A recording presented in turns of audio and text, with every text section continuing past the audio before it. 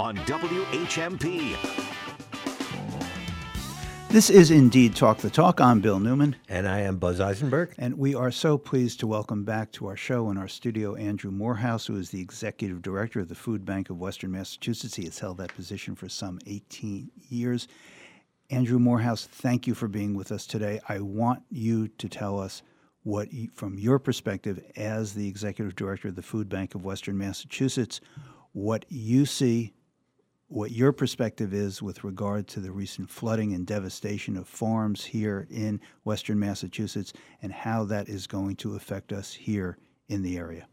I appreciate that very much, Bill. But before I answer that, it's probably worth reminding folks who may not know what the food bank is. I would appreciate that. Yeah, and what we do. We're probably best known for providing actual healthy food to folks who need it, households struggling to make ends meet and not able to put food on the table. So I think that one of the confusions may be the difference between the food bank and the various food pantries. So maybe you could explain that to us. Yeah, getting to that. So we operate a large warehouse in Hatfield now. And so we serve as kind of the supplier or the warehouse, the clearinghouse for all of the local food pantries, meal sites, and shelters across all 4 counties of Western Massachusetts, Berkshire, Franklin, Hampshire, and Hampden counties. There are 170 of them. So we store or warehouse that food in our warehouse, and then we get it out to those local food pantries, meal sites, and shelters on any given day, week, or month of the year. 170? 170? Yeah, 170, sites? My friend. Yep. And on top of that, the food bank operates its own direct distribution at an additional 77 sites. Every senior center in Western Massachusetts and 26 sites where we send our mobile food bank trucks once or twice a month. And people line up, 100, 150, 200, 250 folks to grab a bag of groceries. Most of the food we distribute is perishable foods, fresh produce, a lot of it coming from our valley, and we'll talk about that during the harvest season. Also frozen meats from the supermarkets that they freeze at the sell-by date, and a lot of dairy products. But Andrew Morehouse, before we leave the subject of the distribution through the pantries, is that done on a population basis? Is there some sort of a formula by which you decide which of those 170 get which amount? That's right. Yeah, there certainly is. It's really based on the number of individuals that visit pantries and meal sites. So those that are larger, have more capacity, have more resources to get food out, get more food because more people can come to them. It's as simple as that. Makes sense. We go from extra large to small, believe it or not. Back to this number of 170 sites, not including the 74 that you just additional sites that you told us about. We're talking about sites like the Amherst Survival Center. I mean, that's what we mean by mean by food a site? pantries is where you can get a bag of groceries, like Amherst Survival Center, Northampton Survival Center, down in Springfield, Open Pantry, out in Pittsfield, the South Congregational Church. Every Hilltown has. The Hilltown, the Goshen Food Pantry, operated by Northampton Survival Center, East Hampton Community Center. It goes on and on and on and on. These are important nonprofit or faith-based organizations that recruit volunteers that we all rely on from the community to provide food. So hard to work so hard to provide food to members in their community, residents of their community. The numbers are staggering. I hesitate even to ask this next question, but how much food in a year does the Food Bank of Western Massachusetts distribute to our region? Yeah. We measure it in terms of pounds, and then we convert it to meals because people can wrap their heads around meals. So in our last fiscal year, which ended last September 30th, we had distributed 10 million meals, the equivalent thereof. And this year, we're on track to exceed that. In just in June, we distributed, or our average is just shy of 1 million meals every month. Okay, this may be a really dumb question, but in terms of distribution, and I do want to get to this question of the devastation by the floods in just a second, literally there are trucks from the Food Bank of Western Massachusetts that go out to these 170 or 244 sites and distribute this on a regular basis? Yeah, we have we have 5 24-foot refrigerated trucks, 2 refrigerated vans that are out in the road every day providing food, delivering it to pantries and meal sites. Many of our member pantries and meal sites, they have their own trucks, so they come and get it. So we have a delivery schedule. We will be expanding it in the future, and we'll talk more about that. We will. Yeah. Okay, so tell us about the devastation to farms and to the food production here in Western Massachusetts caused by the recent floods, what the effect is going to be, and how the Food Bank of Western Massachusetts, which you're the executive director of, how the food bank can help ameliorate, if it can, this situation. Well, there's always we always rely on support from the community. That said, every year we purchase about 500,000 pounds of vegetables from local farmers through a state program through the Massachusetts Department of Agricultural Resources called the Mass Grown Program. That's extremely vital to us. And in addition to that, every year local farms donate about another 500,000 pounds. So that's about 1 million pounds of fresh vegetables that flow through the food bank warehouse out to pantries and meal sites and ultimately to people in need of food assistance. And I should remind your listening audience that right now it stands at about 94,000 individuals every month, down from the pandemic high of 124,000. And it's creeping back up again with inflation and the end of federal pandemic benefits about a year ago. So we're talking about a lot of people. And so we rely on our fresh produce from our local farmers. And the numbers are just coming in. We receive food from about 24 farmers locally. And so far, we've heard from about 7 or 8 of them who have been adversely impacted by the flooding. Some severely, like Mountain View Farm, CSA. Others not. It all depends how close you are to the rivers. But there are several. What's increasingly worrying, though, is even if farms haven't been affected by the flooding, the fact that there's so much rain in the ground, it can spawn disease, like it did 2 years ago when we had that horrendous rainfall in July of 2021, I guess it was. So that can cause a lot of disease and destroy crops as well. So we don't know yet. We need the weather to dry out the soil and the plants really fast. But compounding the loss, this is not processed food. This is fresh produce, That's local right. produce, what we all lust after. That's right. Yeah. Yeah, so and it needs to move fast. It needs to be harvested right on time, and it needs to move through the supply chain. At least in the case of the work that we do through the food bank, and then ultimately to folks who will receive it, at a distribution site. I know it's early in terms of projections, but do you have some idea how this will affect the actual amount of food that the food bank will have available to distribute to the I'm saying 100,000 people a month who suffer from food insecurity, who depend on these food pantries and the food, therefore, from the Food Bank of Western Mass? Yeah, we're just actually getting out of a shortage of food that we historically rely on from the federal government, the USDA. They had dramatically increased funding, but it wasn't getting through the supply chain. The government is really competing with private supermarkets, but it's now starting to flow, and we're relying more on purchasing our own food with unrestricted dollars from donors. So we're purchasing a lot more food. The USDA food is coming in, but we will see a dip in local agriculture, either donated or that we can buy because of the flooding. We don't know how much yet, but we definitely are going to see a decline in produce from local farmers. One aspect of the Food Bank of Western Massachusetts that I'm always impressed with is how you leverage the economy of scale that is available to you. Could you share that information with our listeners, please? Yeah, sure. Folks may often hear this term that we refer to. We call it our multiplier. For every dollar donated, we're able to provide the equivalent of 3 meals, and that's because we have this large warehouse, which we're going to replace with even a larger one very, very soon. And so we're able to receive large quantities of donated food. And we have full-time staff who are out there knocking on doors at supermarkets and farms and the like,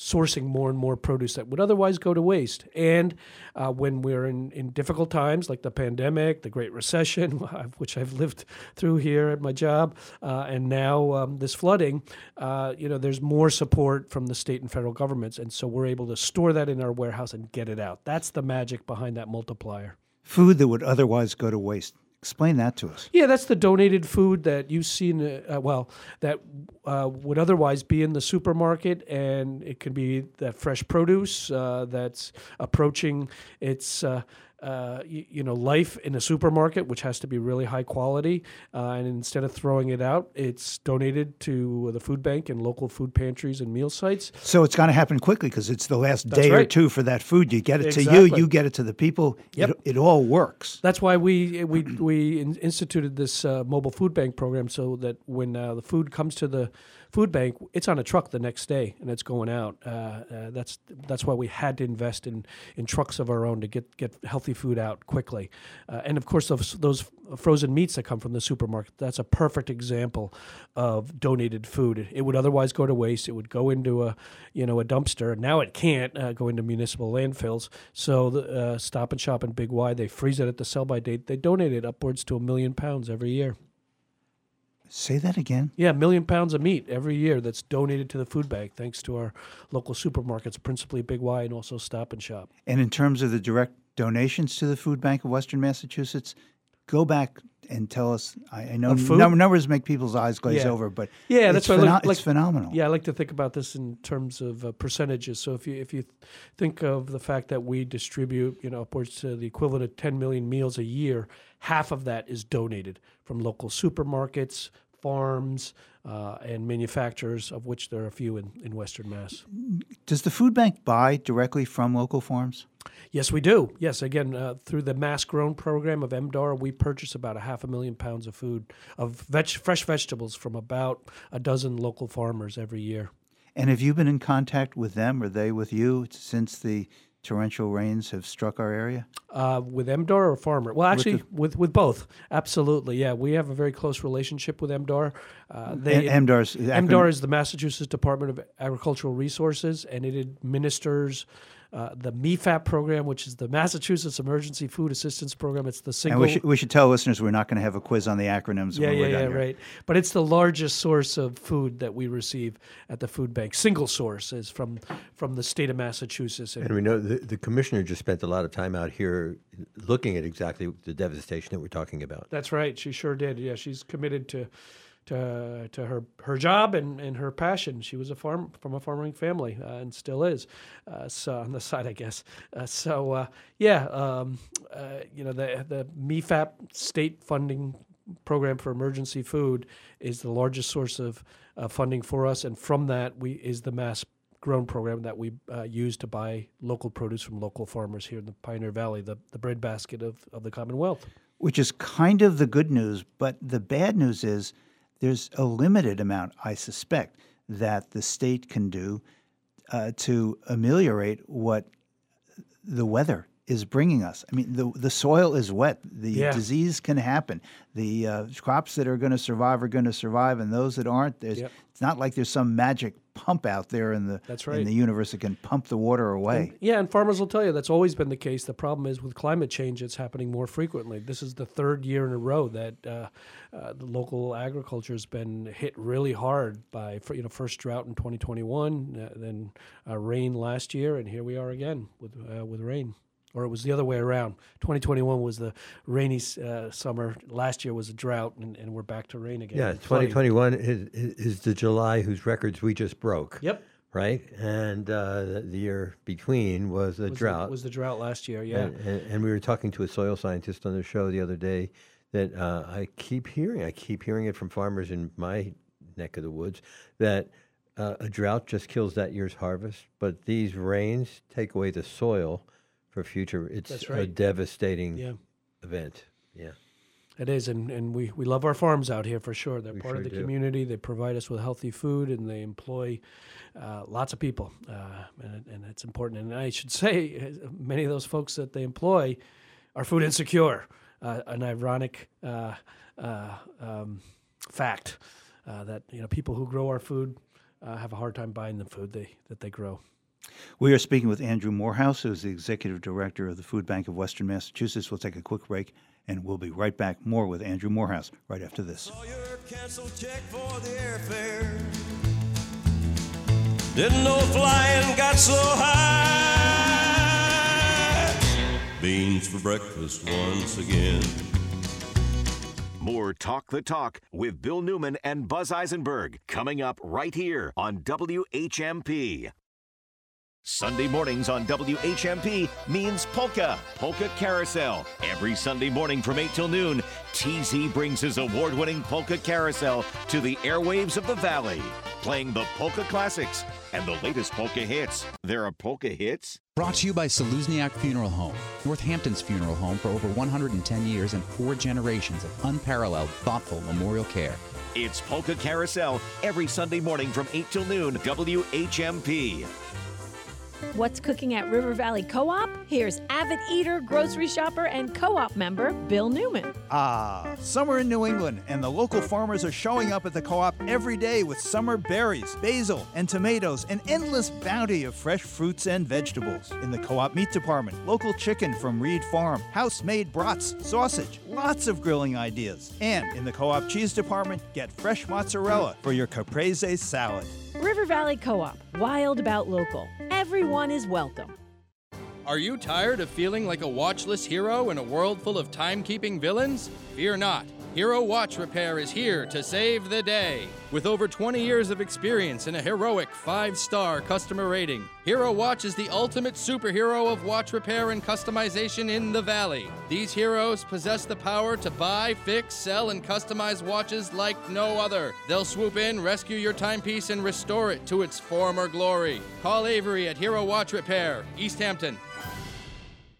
You're a nonprofit doing good work in the community. You want to let people know? That's easy. Talk to Hannah. Tell her you want to have a PSA on WHMP. If you're a community nonprofit, WHMP helps you communicate. Have an event? Need donations? Volunteers? Talk to Hannah. She'll help you craft a message and we'll run it at no cost. Hi, it's Hannah. Email me at hward@whmp.com or call me at 586-7400. WHMP news, information, and the arts, and messages from community nonprofits.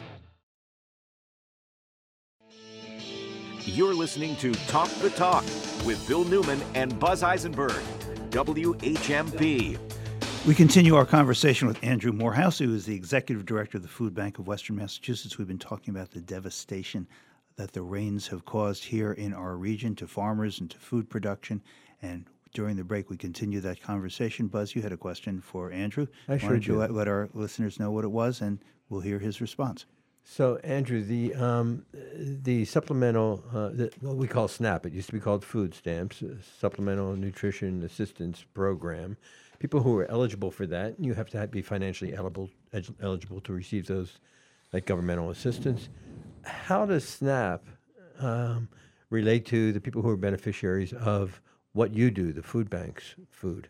Yeah, no, appreciate that question. Well, as its name states, it's a supplemental source of nutritious food, nutrition assistance. It comes electronically on an electronic benefit transfer card for recipients who can then use that card at a supermarket and now in the Commonwealth of Massachusetts at a farm stand or a farmer's market, or even to purchase a CSA share, a community-supported agriculture share of food over the course of the harvest season.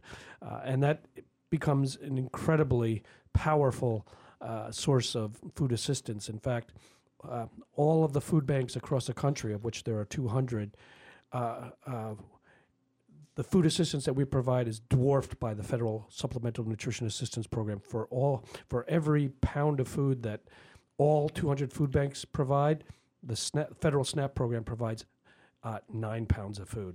Wow. So it's just extremely important. It's one of the 3 pillars of our nation's anti-hunger program. Government doing what government should do. Exactly. My understanding is your food bank actually helps people We do. apply. Yeah, appreciate that. Yeah, we have 4 full-time staff who assist individuals seeking to enroll in SNAP benefits, and so we work very closely with them in English and in Spanish to help them fill out the application, which is pretty complicated, and there are a lot of income verification documents that need to be provided, and so we assist individuals to submit those applications to the Massachusetts Department of Transitional Assistance, which administers the program, and we therefore, we have a really high approval rate because we know how the program is run. And so we're able to enroll folks in it, about 1,000 a year, and that provides that incredibly important monthly benefit that supplements their discrete income that they may receive from other sources. And when that SNAP benefit runs out, they've spent all that money, then folks can come to a food pantry or meal site to make it through the end of the month.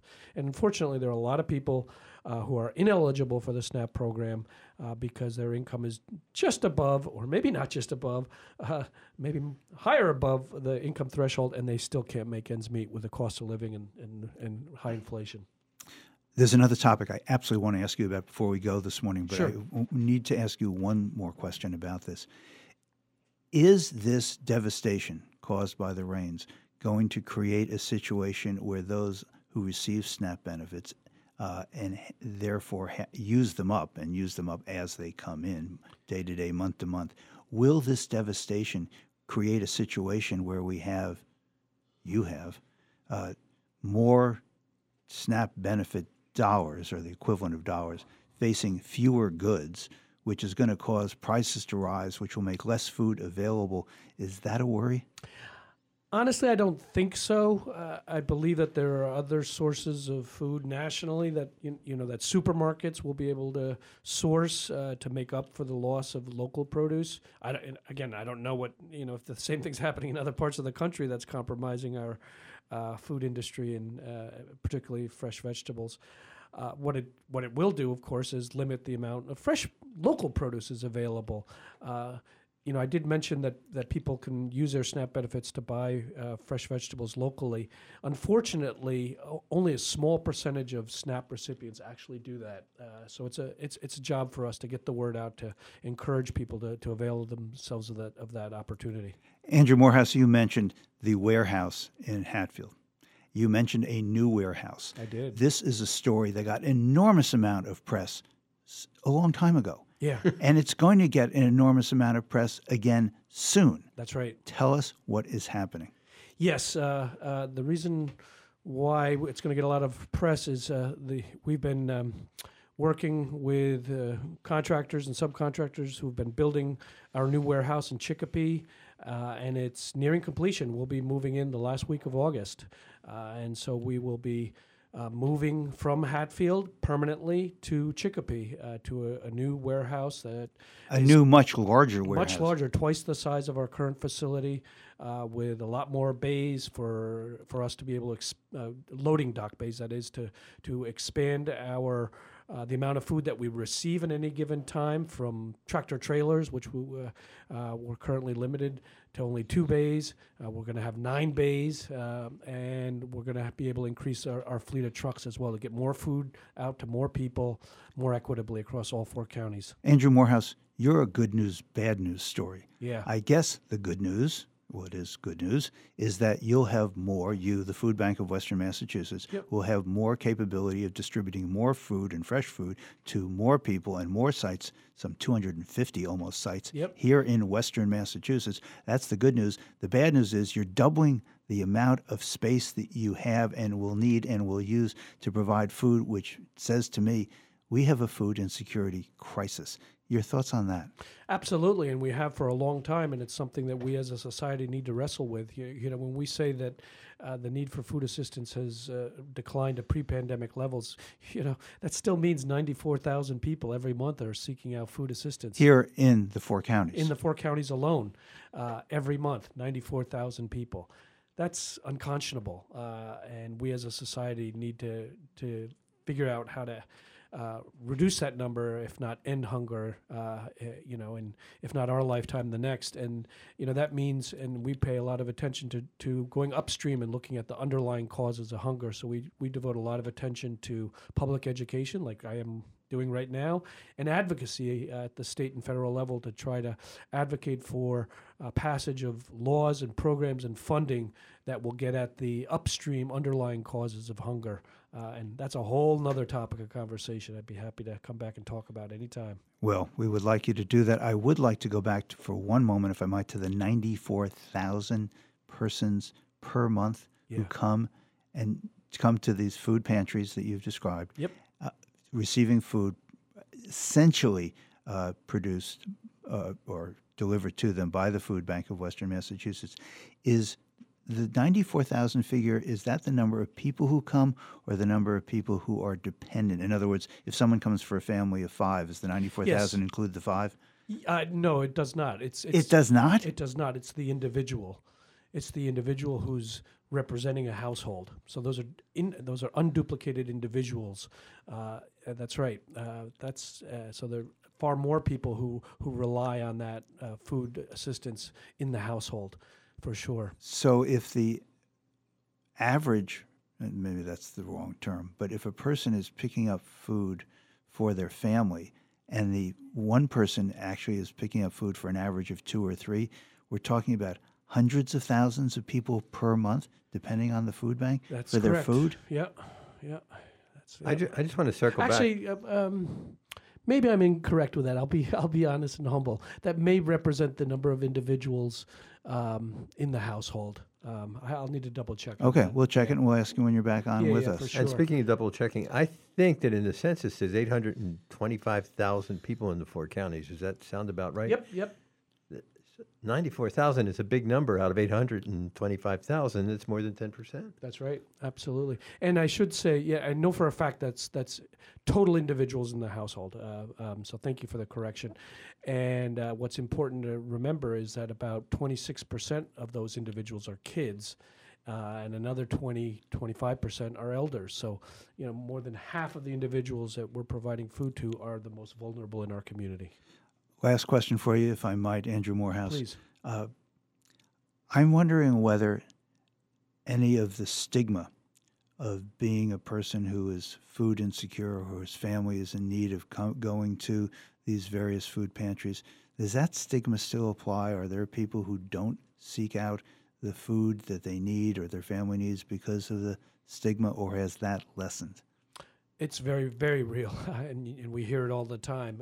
And therefore, yes, the actual numbers of individuals who are food insecure probably far exceeds the number that I just described to you of individuals who actually do seek out food assistance. And we know it's very real when you hear in the halls of Congress, and the fact that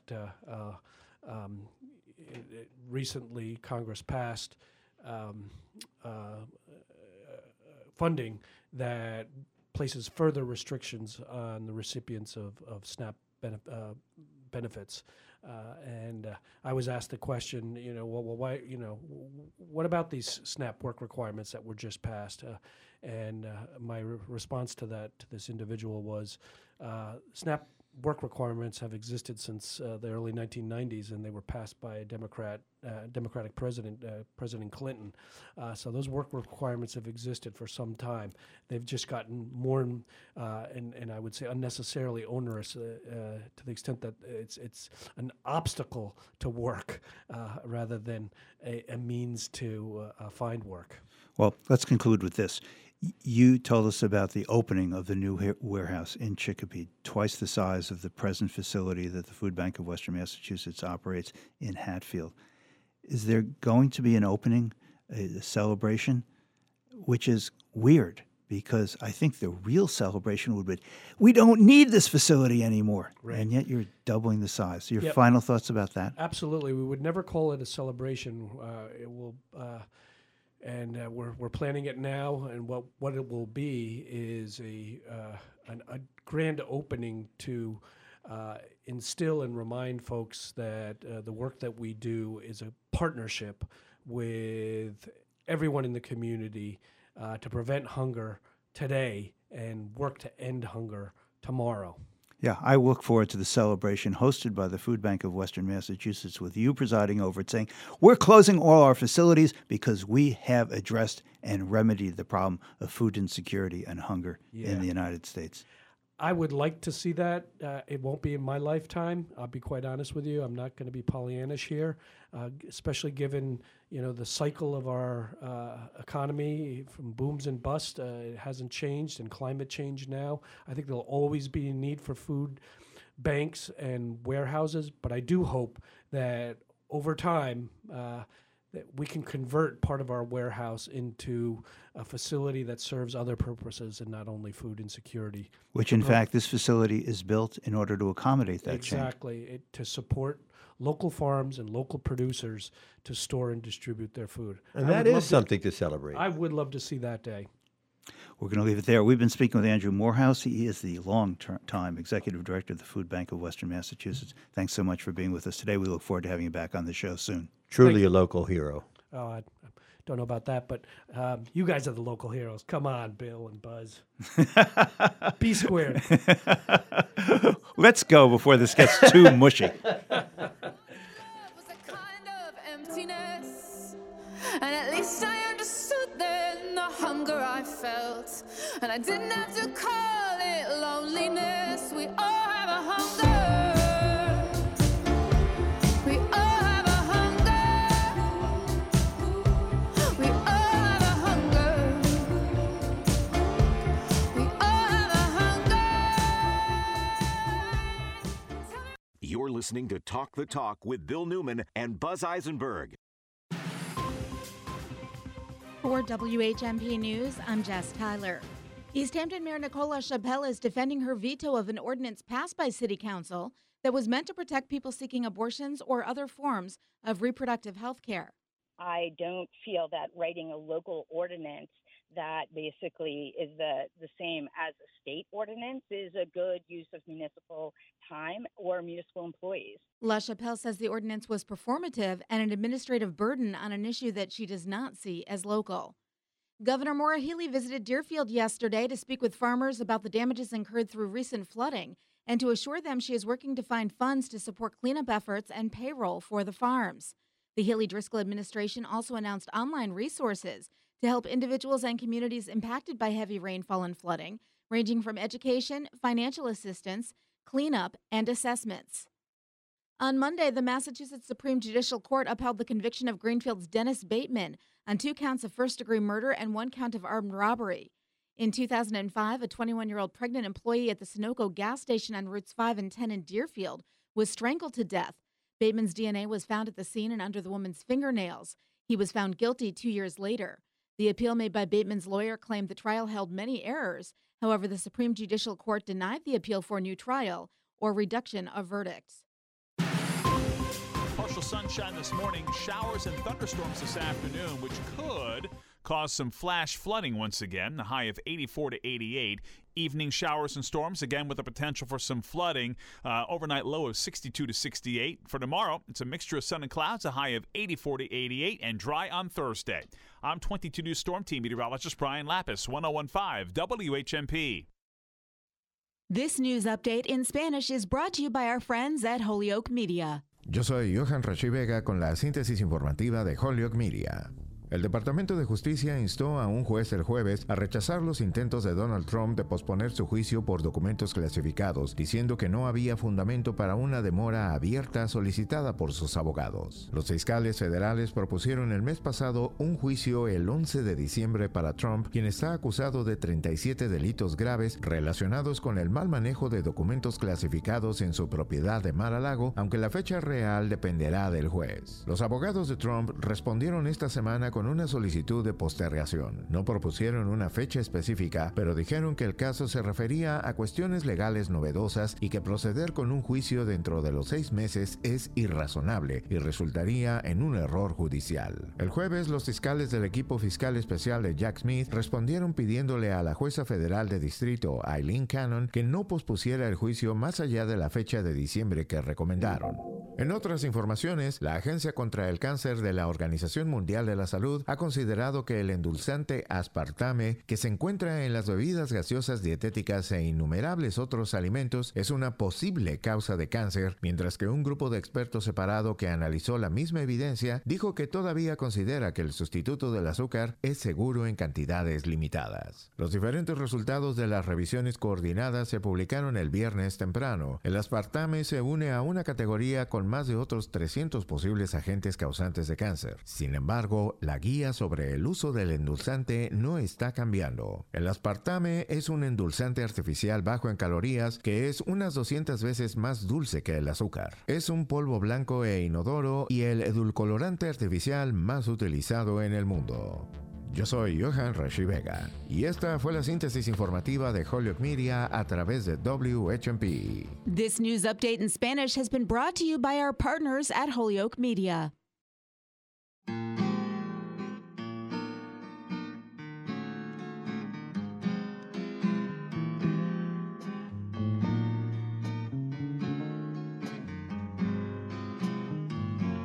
Scotch and soda,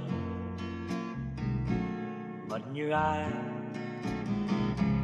Baby, do I feel Tomorrow evening at the Academy of Music, there is a very special presentation, the Kingston Trio, and we have with us today one of the members of the Kingston Trio, Mike Marvin. Thank you so much for joining us. I appreciate your getting up to do this after your show last night. You'll be at the Academy of Music in Northampton tomorrow, Wednesday.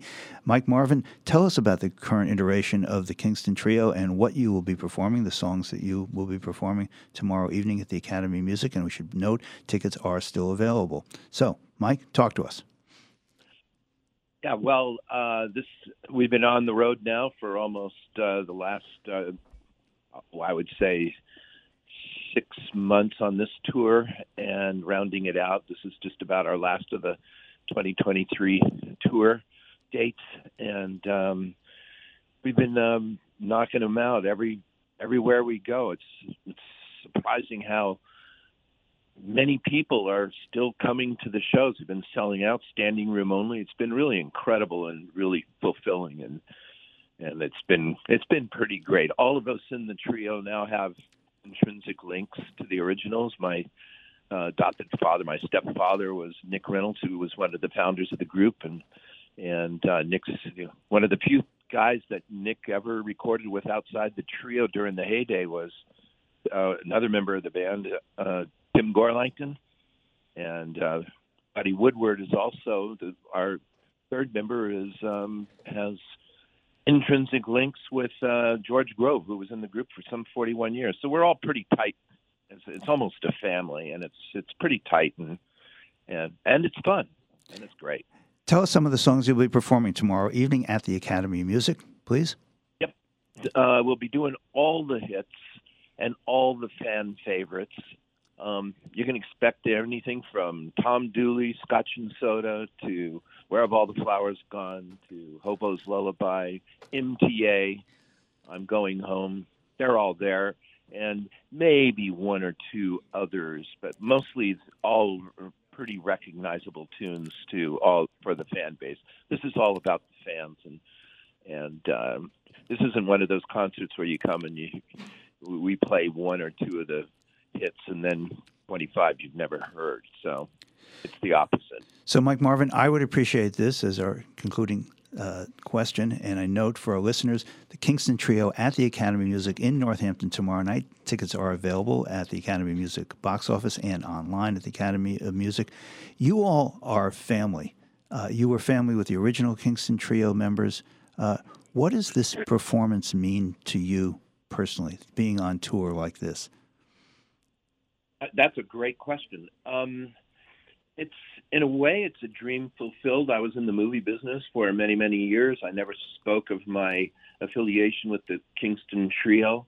I always hoped that Bob Shane or Nick Reynolds would invite me in to take one of their places, and I can't even begin to tell you the surprise I had when it did happen. And Shane called me up once about 10 years ago and said, I'm thinking of retiring. How do you feel about stepping into my place? And it was almost like a dream come true. So it was really something. And these concerts that we're doing really mean a lot to me. Been in the group now, done something like a little over 300 concerts in Shane's Place. So it's for the last decade. It's been fun and fulfilling, and the trio show is as good as it's ever been. It's really been great. So it's been an emotional, great experience. We've been speaking with Mike Marvin. He is a member of the Kingston Trio. The Kingston Trio will be at the Academy of Music tomorrow evening. Tickets are still available. We so look forward to your concert, and we appreciate your coming to the Valley near the end of your tour. Mike Marvin, thank you so very much. Thank you. Thank you. We'll be right back with the comedy quiz after this. Hang down your head, Tom Dooley. Hang down your head and cry. Hang down your head, Tom Dooley. Poor boy, you're bound to die. This is Talk the Talk with Bill Newman and Buzz Eisenberg. Find local news and local talk for the Valley. If we didn't go for this project, the cost to repair the schools is estimated at $80 million, and we don't get help with that. So this vote is absolutely the smartest financial choice, and it's getting a building that we desperately need for our educators and for our students. Where the heart of the Pioneer Valley lives. 1015 and 1400 WHMP. News, information, and the arts. San Francisco's North Beach in the late 1950s. A new sound, a new scene, and the rich tradition of American folk music bolts into the national spotlight. Leading the charge, the Kingston Trio. Hang down your head, Tom Dooley. Hang down your head and cry. The Kingston Trio, a night at Northampton's Academy of Music, Wednesday, July 19th. Well, let me tell you of the story of a man named Charlie on a tragic and fateful day.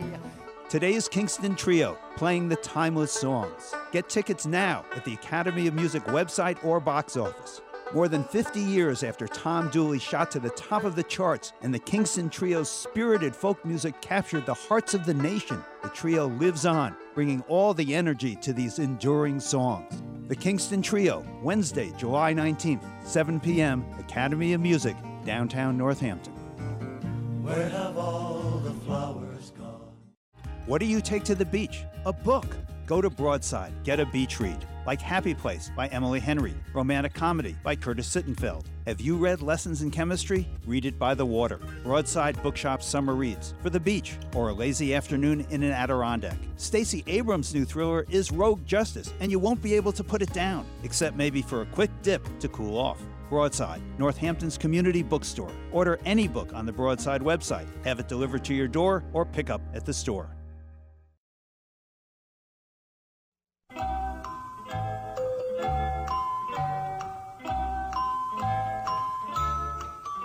And this is our comedy quiz. I turn the microphone over to Maddy Benjamin. Thank you so much, Bill, and good morning, and welcome to the Happier Valley Comedy Quiz Show. My name is Maddy Benjamin. I'm the program manager and facilitator of fun at Happier Valley Comedy and the monthly nerd in residence here on the Happier Valley Comedy Quiz Show. I'm here to ask a handful of funny people to answer questions on a subject they know nothing about, and we are lucky to have the panelists that we have this morning. So joining us today are Scott Braidman, the artistic director at Happier Valley Comedy. Hi, Scott. Oh, hello, it's me. Hi, and welcome. We also have Moe McGilligan, a local actor, as well as a performer at the HVC Theater. Hi, Mo. Hey, it's great to be here. And finally, we have Laura Patrick, who is not only a performer at Happy Valley Comedy, but a former comedy quiz show host herself. The founder. Yes. I'm so glad to be back. And we are so happy to have you. And this month on the Comedy Quiz, we are following up the food bank's healthy conversation about bringing food to those in need with a comedy quiz about junk food.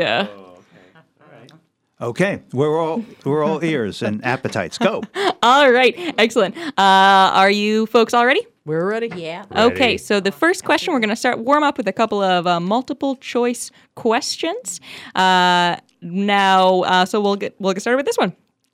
First question is, well, definitely not a health food. Which of the following snacks is not accidentally vegan? So I'm going to read you 4 snacks, 3 of which just happen to be vegan, and 1 of which is not vegan. Okay, so you're going to tell me which one is not. A is Oreos. B is Hershey's syrup. C is Ritz crackers. And D is Twinkies. 3 of those foods are vegan. I feel so much better already. That's terrific. I eat health food. Who knew? I didn't. Okay, let's hear the guesses. Oh, this is Laura. I am definitely going to say Oreo is vegan because that's the only one on the list that I eat. Is the question which one is not? Not. 3 of those are actually vegan. In that case, what I meant was a quick recovery by Laura Patrick. Twinkies are not vegan. Oh, please, God, please let Twinkies not And now be we know vegan. why you're an ex-host. Yeah. This is Scott. I'm going to go with Ritz crackers. Ooh. This is Moe, and I am also going with Ritz crackers. While they might be buttery in texture, they are not buttery in fact. Ritz crackers are vegan, which means that the correct answer is D, Twinkies.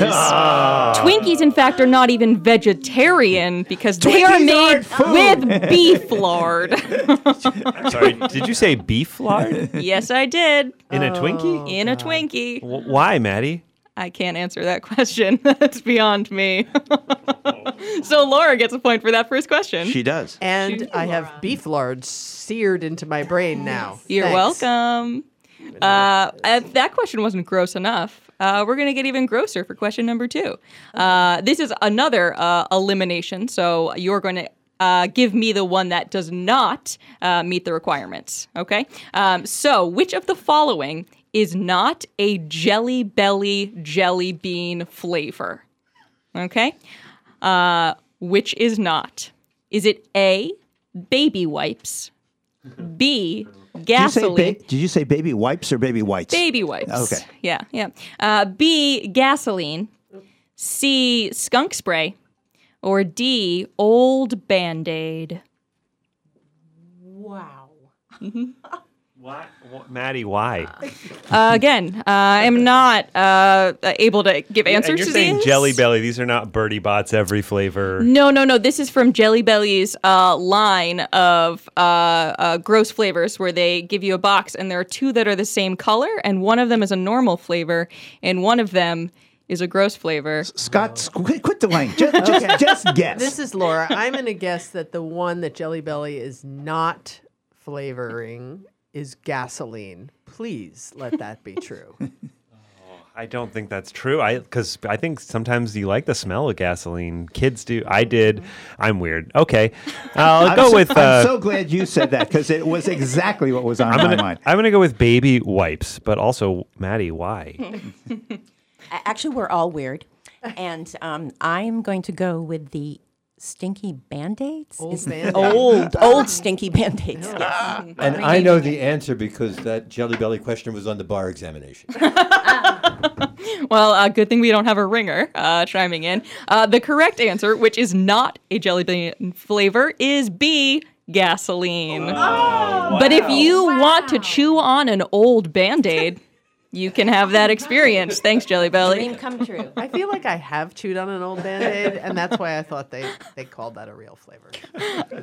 All right. Are we feeling warmed up with our multiple choice and ready to jump into some open answer questions? Oh, yes. Yeah. I'm actually completely done with human civilization. Well, it's too late because I'm going to ask you about some other weirdos. The first open choice question is, it was the final wish of Frederick J. Bauer, the inventor of this iconic snack food container, to be buried inside his invention. What is the container? This is a light and airy question brought to you by Maddy Benjamin. Maddy Benjamin, you need to get a life. Let's go, guys. What's the answer? It's too late for that. Well, I feel like it's... I thought the person who made Tupperware had a last name like Tupper, and that's where the name came from. I'm going to say cardboard. Okay. Okay, this is Laura. I'm going to go with a Fig Newton box. Awfully small for Yeah. a human. The remains are cremated. Okay. Just now to you like say help it. clarify. Okay. Yeah. If that impacts your answer. What year was this? Do we get a hint? It's solidly within the 20th century. Okay. I'm going to go with a baggie. Ziploc. If I said cylindrical snack food tube, would any of you want to change your answers? Pringles. Amazing. Scott, you are correct. Frederick G. Bauer invented the Pringles can, and it was his final wish to be interred in his invention. Wow. Okay. Never eating Pringles again. Yeah. Nice and light. Bet you can't eat just one. Once you pop. You're dead, I guess. I guess so. All right. For our next open response question is about Kit Kat bars. Kit Kat bars are chocolate-coated wafers with a filling in between the wafers. What is the primary ingredient in that filling? Ooh, this is Laura. I'm going to go hazelnut, something hazelnut. Oh, this is Mo. Some kind of nugget. Skim milk powder. And if I were to say that in order to make this filling, you need to sort of cannibalize something, what would you say it is? You know, the cannibals after the last candy question. bar cannibals. Listen, this is a very light comedy quiz. This is what I promised to bring. Candy cannibalism? Okay, so I don't know.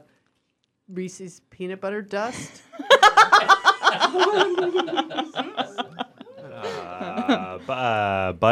Butterfinger butter. Maddy, give me a break. I shouldn't have laughed at that one. Yep. Toenails. I don't know. Very good guess, Mo. But it is in fact other Kit Kat bars. Kit Kats are filled with other Kit Kat bars, which makes me wonder, where did you get the first Kit Kat bar? The sound you're about to hear is people beating up Maddy Baker. It's not a grim comedy quiz. It's a philosophical comedy. Who was the first Kit Kat bar? She's literally ruined all of our favorite foods for us. All right. We are going to do... we gotta unfortunately wrap up the comedy quiz today. But it seems like what's our final score looking like, Bill? We're going to give Scott Braben 20 points for creativity. We're going to give Laura Patrick 40 points for creativity. Mo, we're going to give you 80 points because you're just such a good sport. And Maddy Benjamin, you won because these were great questions. Well, if you had a lot of fun thinking about chewing on old Band-Aids today and you would like to have some more fun, you can join us at One Mill Valley Road in Hadley at the Happy Valley Comedy Theater. We have shows every Saturday night, and you can actually catch a show both Friday and Saturday night this week, so we hope we see you there. Pass the peanut butter dust, please. Maddy, Scott, Laura, Mo, Dan Torres, Buzz Eisenberg, thank you all so very much. And we'll see you at the Comedy Club. Thank you. Thanks. Yeah, in the daytime I'm Mr. Natural, just as healthy as I can be. But at night I'm a junk food junkie. Good Lord, have pity on me. Go out to eat, save 30%.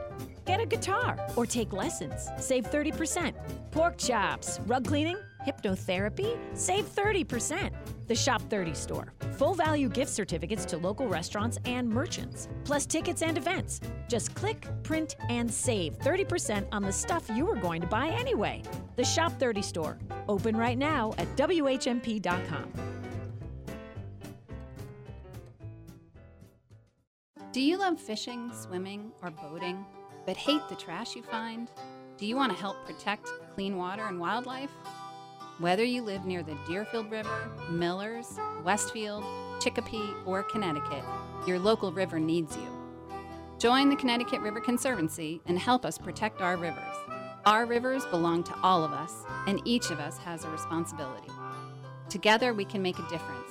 Learn more about what you can do at ctriver.org.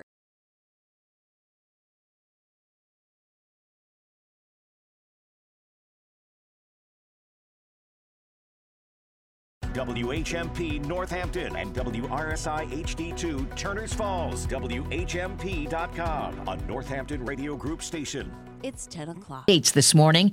In Phoenix, they're facing their 19th consecutive day of temperatures of 110 degrees or higher. A construction project's knocked out power to this woman's home. It just started heating up pretty quick. It didn't take long. It was real uncomfortable. Correspondent Jonathan Vigliotti begins team coverage from L.A. California's Death Valley continues to be stifled by triple-digit heat. Temperatures are above 110 degrees at night. Jeff Smith is with Pacific Gas and Electric. That can be really taxing on the electrical equipment. I'm Vicki Barker at the Foreign Desk in London. Heat records are being broken across southern Europe this week. A helicopter drops water bombs on wildfires that have forced the evacuation of several mountain villages in Switzerland. Madrid suffering through its third heat wave of the summer. It's too hot, this man says. Former President Trump has just announced on his social media platform he's received a letter from the Justice Department informing him he's a target of an investigation into efforts to undo the 2020 election. Lawyers for both sides in Mr. Trump's classified documents case will be in federal court in Miami today for a pretrial conference. We've just learned more about a U.S. citizen detained in North Korea. Pentagon correspondent Cammie McCormick. CBS News confirms an American in North Korean custody is an American soldier that crossed the border during a tour without authorization. A U.S. official says he was being escorted back to the U.S. for disciplinary reasons, went through airport security, and then somehow managed to get on the tour. Federal safety regulators have opened yet another investigation into a deadly accident involving a Tesla that may have been on driver assist. WWJ's Jeff Gilbert has the details. Officials of the National Highway Traffic Safety Administration believe one of Tesla's automation systems was engaged in this latest fatal crash in California involving a 2018 Model 3. A few years back, he spoke out against hazing in college sports. We've really thought deep about how we want to welcome our new family members in to our programs and into our organizations. Hazing should have nothing to do with it. Today, a former Northwestern football player filed the first lawsuit against former coach Pat Fitzgerald, fired last week over allegations of hazing by 11 current or former players. The suit also names the school's leadership and seeks monetary damages. The player joined the team in 2018 and left last year. The Dow is up 151 points. This is CBS News. Find great hires fast with Indeed. Their end-to-end hiring solution makes it easy to attract, interview, and hire candidates all in the same place. Visit Indeed.com/credit. Have you Googled yourself lately? Are there negative posts from an ex-employee or from a former client? Maybe an outdated news article or sensitive personal information about your family? Search engines don't always get it right. For right or wrong, it's your reputation on the line. That's where Reputation Defender by Norton comes in. One of the most trusted names in online reputation repair, Reputation Defender has been fixing people's search results for over 15 years. Their cutting-edge approaches help you to wipe away unwanted information in your search results. They also promote the good stuff so that it rises to the top, helping you put your best foot forward. Your good name is too valuable to leave to the whims of a Google algorithm. Take control with Reputation Defender. You can start by getting your free reputation report card at reputationdefender.com or call 800-401-6681 to speak to an expert. That's 800-401-6681. There's a new world poker champion. Days of drama over in Las Vegas. And for Weinman, a monster chip lead. 35-year-old Daniel. For WHMP News, I'm Jess Tyler. East Hampton Mayor Nicole LaChapelle is defending her veto of an ordinance passed by City Council that was meant to protect people seeking abortions or other forms of reproductive health care. I don't feel that writing a local ordinance that basically is the same as a state ordinance is a good use of municipal time or municipal employees. LaChapelle says the ordinance was performative and an administrative burden on an issue that she does not see as local. Governor Moe Laura visited Deerfield yesterday to speak with farmers about the damages incurred through recent flooding and to assure them she is working to find funds to support cleanup efforts and payroll for the farms. The Healy-Driscoll administration also announced online resources to help individuals and communities impacted by heavy rainfall and flooding, ranging from education, financial assistance, cleanup, and assessments. On Monday, the Massachusetts Supreme Judicial Court upheld the conviction of Greenfield's Dennis Bateman on 2 counts of first-degree murder and 1 count of armed robbery. In 2005, a 21-year-old pregnant employee at the Sunoco gas station on routes 5 and 10 in Deerfield was strangled to death. Bateman's DNA was found at the scene and under the woman's fingernails. He was found guilty 2 years later. The appeal made by Bateman's lawyer claimed the trial held many errors. However, the Supreme Judicial Court denied the appeal for new trial or reduction of verdicts. Partial sunshine this morning, showers and thunderstorms this afternoon, which could cause some flash flooding once again, a high of 84 to 88. Evening showers and storms, again with the potential for some flooding. Overnight low of 62 to 68. For tomorrow, it's a mixture of sun and clouds, a high of 84 to 88, and dry on Thursday. I'm 22 News Storm Team meteorologist Brian Lapis, 1015 WHMP.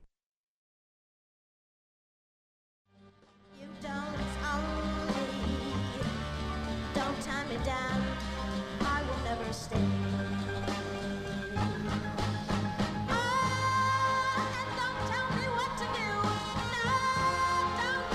And welcome to Talk the Talk. I am Buzz Eisenberg. And I'm Bill Newman. And this is that time of the month, which is just such an important segment that we get to enjoy. We learn so much from Professor Carrie Baker of Smith College, the chair of American Studies and professor in the program of Study of Women and Gender at Smith, and a contributing editor for Ms. Magazine, writing regularly on women's legal rights and feminist activism. Feminist Future always informs us. Hello, Carrie. Hi, Buzz. Great to be here today. So this show is about sort of mining the totally cool feminists that are in the Valley. There are so many people working locally, at the state level, and nationally doing incredible work to advance women's rights and LGBTQ rights. And today I'm absolutely thrilled to have East Hampton resident Jennifer Levi here. Jennifer is the Senior Director of Transgender and Queer Rights at GLAAD in Boston and is also a law professor at Western New England School of Law. And I'll say more about all the cool stuff that Jennifer has done over many decades. But today we're going to talk about transgender rights, healthcare access, other things that are going on across the country, and trying to get a just general view of where we are. There's obviously been a lot of headlines with states across the country doing really restricting rights to health care and other things. And so I wanted to start, Jennifer, by asking you kind of where are we as a nation right now with these laws and restrictions? Well, I'm going to dive right into that, but I want to first thank you for having me on the show. And Absolutely. It is such a treat to get to be here with you and to share this opportunity with someone who's done such important work across so many different issues. So thank you. Thank you, Carrie. Mm-hmm. We are facing at the moment one of probably the most significant political backlash across the country, reversing protections for transgender people and putting in place laws that erode really established protections and rights. Just to give you a sense of the scale and the magnitude, in the last legislative session across the country, there were over 600 bills introduced in legislatures targeting transgender people for hostile treatment. I mean, it's really quite extraordinary. I want to say that the vast majority of those were defeated. It took a tremendous amount of resources. Actually, over 90% of them were defeated. But if you do the math, when you introduce 600 bills, that means far too many laws have passed across the country that make transgender people's lives harder. Yeah, absolutely. And let me just kind of give you a sense of the range of the kinds of laws that we've seen passed. One that you've mentioned includes laws that prohibit transgender adolescents from getting well-established essential medical care. Those laws have been passed in nearly 20 states, which is quite extraordinary. That's areas in which I'm now have brought a couple of cases. There's a number of different organizations across the country that have done that. But just to kind of identify the issue areas, there are bans on transgender athletes, student athletes participating in school sports in over 20 states. We have seen curriculum bans passed. A lot of people are familiar with the law referred to as Don't Say Gay or Trans that was passed in Florida, which has had a chilling effect on the ability of students to just talk about their lives and their families. 8 states have passed laws prohibiting transgender people from using restrooms, students in schools. Florida has actually prohibited transgender adults from even accessing restroom in government facilities. There are laws that have passed in states, 3 states now, that require teachers to out transgender students even when they're going to face negative consequences. So it's very real, very serious, very expansive, and it's a moment. Yeah. So you talked about restrictions on health care for young people, and you said that these laws are contrary to standards of medical care. Can you say more what you mean by that? Yeah, absolutely. So there are, over 22 professional organizations that have spoken out in opposition to these laws because they deny transgender adolescents medical care that has been studied for a very long time, that has been recognized as essential to treating a medical condition which is referred to as gender dysphoria, which is a condition that results in serious distress from a transgender young person, but is highly treatable, and we know the treatments that work, and those are the treatments that these laws prohibit doctors and other medical providers from providing. Right, right. This reminds me so much of what happened in the abortion context, that states passed laws that were contrary to current medical science and things like informed consent. You mentioned that, like the Florida law, that you have challenges to these laws in Florida and Alabama. And can you say a little bit about how you're challenging the laws and what parts of them you're challenging? Yeah, absolutely. So I've been involved in representing parents and adolescents in Florida and Alabama who the parents are unable to get essential medical care for their children. And I just want to say that it can be a new experience for any most parents with transgender children aren't familiar with that, right? Yeah. It's certainly in Northampton and in the Valley, there's a lot more visibility around trans identities, around non-binary identities. It's growing in terms of people's understanding of that experience. But I'll say, most parents who have a transgender child don't immediately understand that experience, and it's been really important to be able to reach out to medical providers, mental health providers, to understand what their child is experiencing. And it's obviously very heartening to know that there is treatment available to address the symptoms that a young person is experiencing. And so when Alabama passed a law, this is now over a year ago that the law passed, parents, not surprisingly, reached out to legal organizations like the one that I work for, GLBTQ Legal Advocates and Defenders, and others across the country to say, like any other parent, I want to be able to support my child. And so what can we do? And we brought a lawsuit. The underlying claims are basically that the laws violate equal protection, that they single out transgender people and deny them medical care that is known to be effective because they're transgender. So it's a very straightforward equal protection claim. The laws also include a parental autonomy claim. The law presumes that parents make decisions in the best interest of their children, and actually requires parents to care for their children. And these laws interfere very directly with that parental autonomy right. It's sort of ironic because conservative groups often really are supposedly pro-parental rights, but here we have them contrary to that. So we have Jennifer Levi here with us today from GLAAD. So you filed this lawsuit in Alabama. What happened? And can I just ask, what does GLAAD stand for? Yeah, thank you. GLBTQ Legal Advocates and Defenders. Thank you. GLAAD, yeah.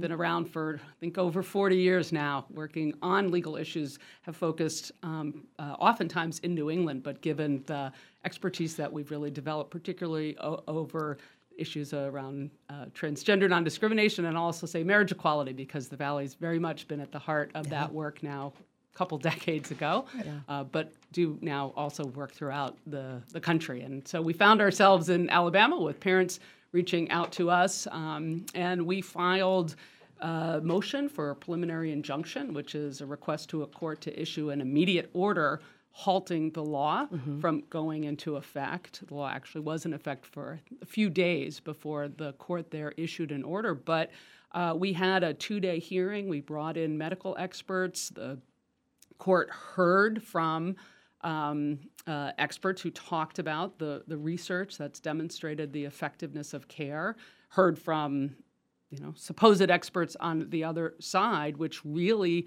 were disagreeing with medicine and science. I mean, the states that have passed these laws have really been doing so based on an attack on medicine and science. Right. I will say that the Alabama, just to be clear, like the judge that heard the case in Alabama is a Trump-appointed judge, so I don't think anyone can say that the outcome was based on a politicized perspective. But he heard the testimony and issued an order keeping that law from going into effect. Fast forward, Florida passed a similarly burdensome law and brought a similar challenge, and the judge in that case also issued an order preventing the law from being enforced.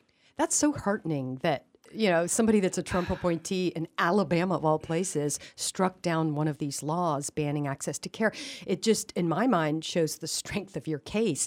But it's encouraging to me that he or she was willing to listen to the science and have the science direct the decision, not politics. Yeah, I mean, Carrie, I feel heartened by the initial outcome in these cases as well. And the science in medicine is so strong. And the stories that parents have shared about the struggles and challenges that they've gone through to just ensure that their children, their adolescents can have the opportunity to thrive. Because I think that was one of the other really moving parts of the testimony, was both from parents but also from medical providers, which is that, yes, gender dysphoria can be disabling, can result in depression, loss of self-esteem, self-injury, but with treatment, transgender adolescents can thrive.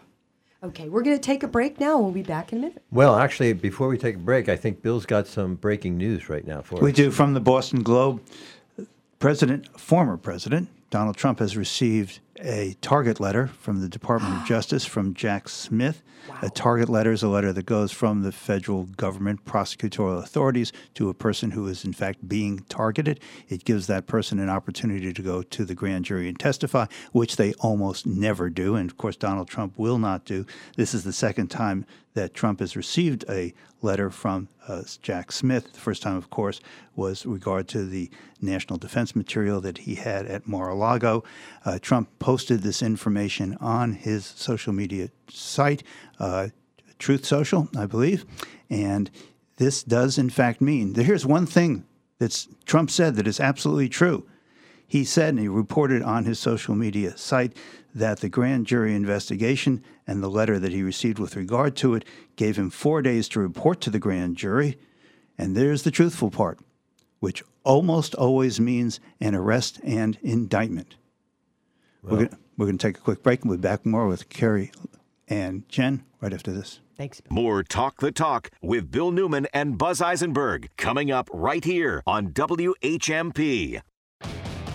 Find local news and local talk for the Valley, which says we need to appeal to the wealthy white people of our region because the marginalized people do not have money, which is true, but as we know, that's what happens when you have centuries of policies that are oppressive, that are racist. Where the heart of the Pioneer Valley lives. 1015 and 1400 WHMP. News, information, and the arts.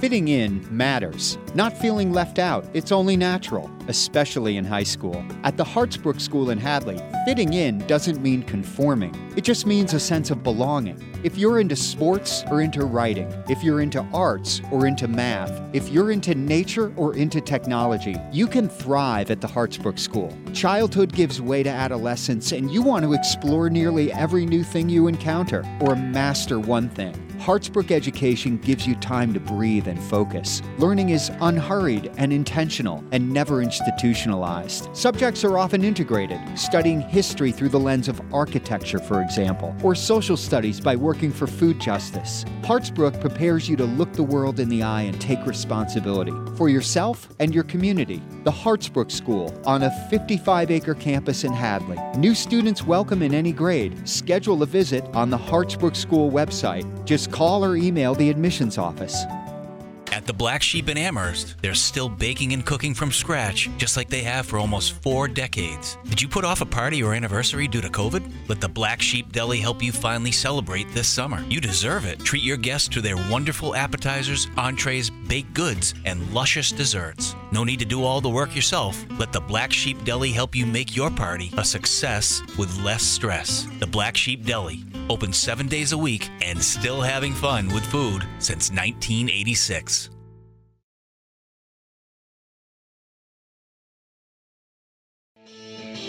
You're listening to Talk the Talk with Bill Newman and Buzz Eisenberg, WHMP.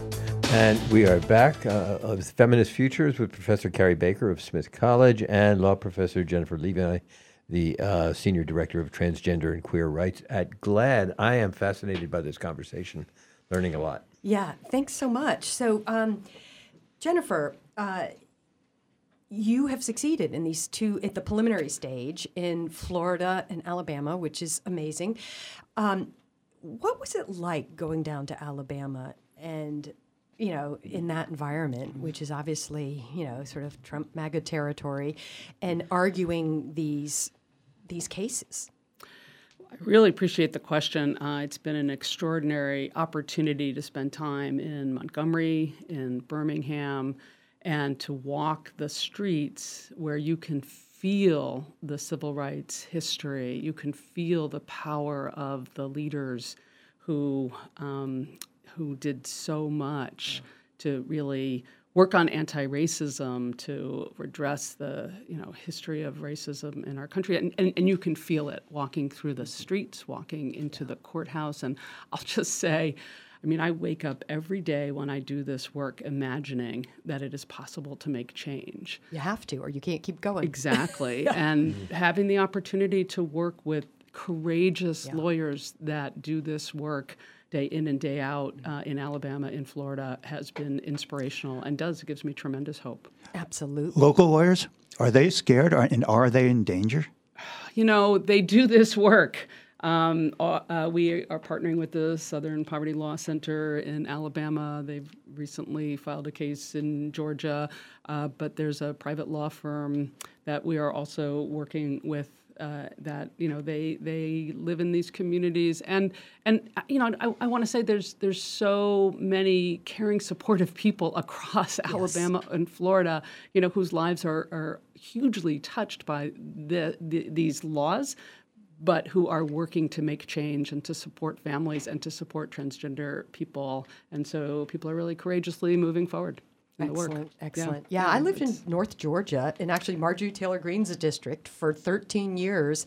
And like you say, there are good people everywhere, people that support civil rights everywhere, although they may be outnumbered and they may be less visible from the outside, but they're there and they're working hard. Yeah, and there's engaged conversations every day that are happening, because of the push and pull of how this work happens. There's a dad who's written quite eloquently about, coming from 3 generations of people in Alabama who wants to stay in Alabama and support his child. And it's those stories that touch others that make change over time, as much, if not more, than legal outcomes in cases. Absolutely. That, of course, has been a feminist practice from the beginning, right? Sharing experiences, sharing stories. And that's what reaches people's hearts, and which might change their heads, their ideas. Florida distinguishes itself as one of the few states that's also trying to ban access to transgender health care for adults. Can you say something about that? Yeah, the law that bars medical care for transgender adolescents has also put in significant barriers that operate to prevent care for transgender adults as well. The law, for example, prohibits telehealth for the prescription of medication.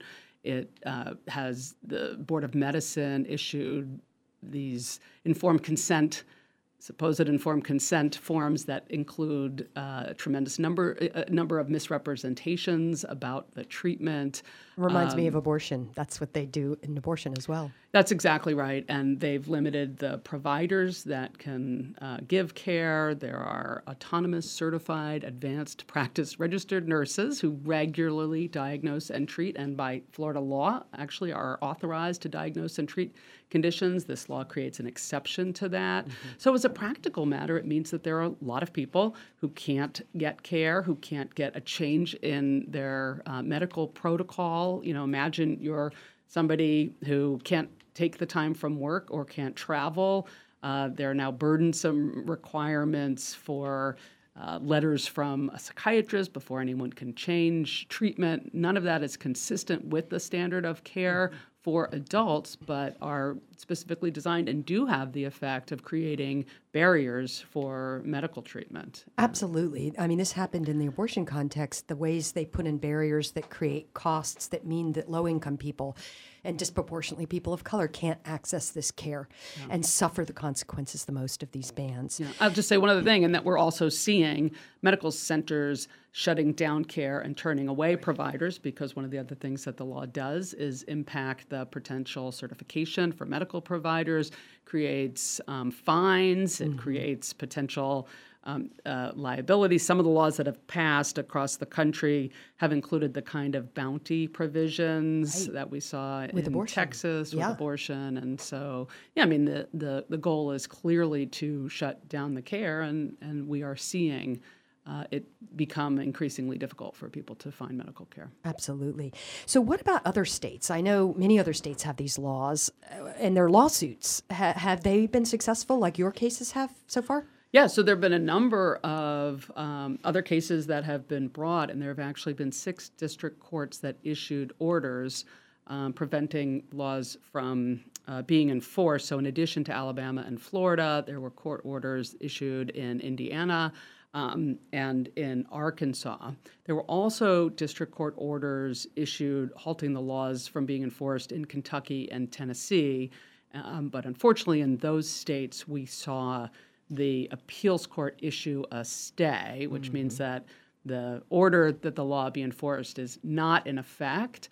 And in each of those cases, actually in Alabama and Florida as well, the states are appealing, and there's already been one very good appeals court decision out of the case in Arkansas that affirmed the lower court decision, and we'll see. I do want to say there are very strong factual records in these cases, and so I'm hopeful, but we'll see how what continues in the courts. Well, and it's encouraging that there have been 6 successes, at least at some level. Yeah. And it's based, like you say, on the good science and the stories. They're compelling. Hopefully that will continue, and these laws will be struck down. We only have a little bit of time, and I didn't warn you about this, but I always finish the show by asking people, what is your feminist future? What do you want to see in the future? Well, I think that sexism remains such a barrier for women and girls, all women and girls, and of course, other people as well. Yeah.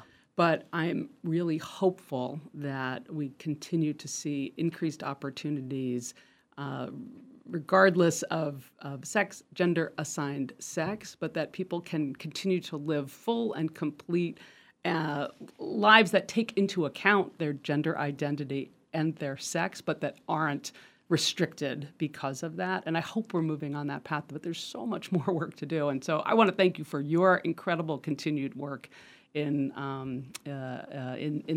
doing that, in teaching young people, and in really working to reverse sexism. So. Absolutely. And actually, we have like a half a minute left. And I want to say, what should people be doing right now on this issue of these bans, these transgender health bans? Yeah, so just to say, I mean, there's so much that people can do in terms of speaking out in opposition, talking to family members, supporting family members who are in states where there are bans. There are lots of families who have to come to Massachusetts Massachusetts and to other states in the region like Connecticut that we didn't get a chance to get into this, but Massachusetts has a provider protection law that does authorize and protect medical doctors and other medical providers in Massachusetts who provide care to patients out of state. There's tremendous need for those families who are coming into our communities. There's real opportunities to provide support for adolescents who need it, to speak out in support of transgender and non-binary young people. Absolutely. And I think it's about 13 states have these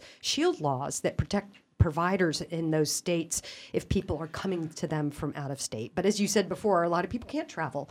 Right. And unlike abortion, which you can prescribe pills by telemedicine, it's harder to do that with transgender health care, right? I mean, it is more complicated, but I do want to say, Massachusetts has been a leader in this area in passing a provider protection law.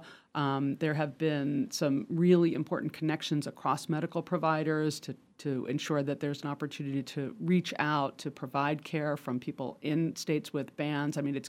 It's going to and has put a lot of pressure on medical systems in Massachusetts that also are providing for people in state and within our region, but it's been a really important legal development. And I actually hope that there will be additional states that pass provider protection laws as well. Absolutely, absolutely. Well, I just want to say both of you are attorneys and both of you are just so well informed, but you're both educators. And I know personally, and I think a lot of listeners, thank you so much for keeping us informed on these really important matters about the civil rights of all of us. What affects one of us affects all of us.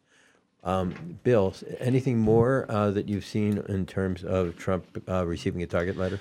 We'll update it right after the break. Sounds good. You're listening to Talk the Talk with Bill Newman and Buzz Eisenberg. For WHMP News, I'm Jess Tyler. East Hampton Mayor Nicole LaChapelle is defending her veto of an ordinance passed by City Council that was meant to protect people seeking abortions or other forms of reproductive health care.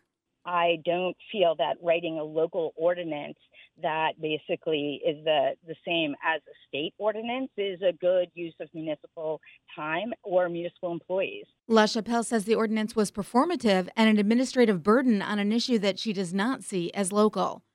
Governor Moe Laura visited Deerfield yesterday to speak with farmers about the damages incurred through recent flooding and to assure them she is working to find funds to support cleanup efforts and payroll for the farms. The Healey-Driscoll administration also announced online resources to help individuals and communities impacted by heavy rainfall and flooding, ranging from education, financial assistance, cleanup, and assessments. On Monday, the Massachusetts Supreme Judicial Court upheld the conviction of Greenfield's Dennis Bateman on 2 counts of first-degree murder and 1 count of armed robbery. In 2005, a 21-year-old pregnant employee at the Sunoco gas station on routes 5 and 10 in Deerfield was strangled to death. Bateman's DNA was found at the scene and under the woman's fingernails. He was found guilty 2 years later.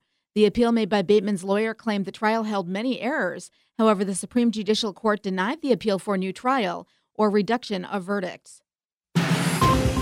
Partial sunshine this morning, showers and thunderstorms this afternoon, which could cause some flash flooding once again, a high of 84 to 88. Evening showers and storms, again with the potential for some flooding. Overnight low of 62 to 68. For tomorrow, it's a mixture of sun and clouds, a high of 84 to 88, and dry on Thursday. I'm 22 News Storm Team meteorologist Brian Lapis, 1015 WHMP.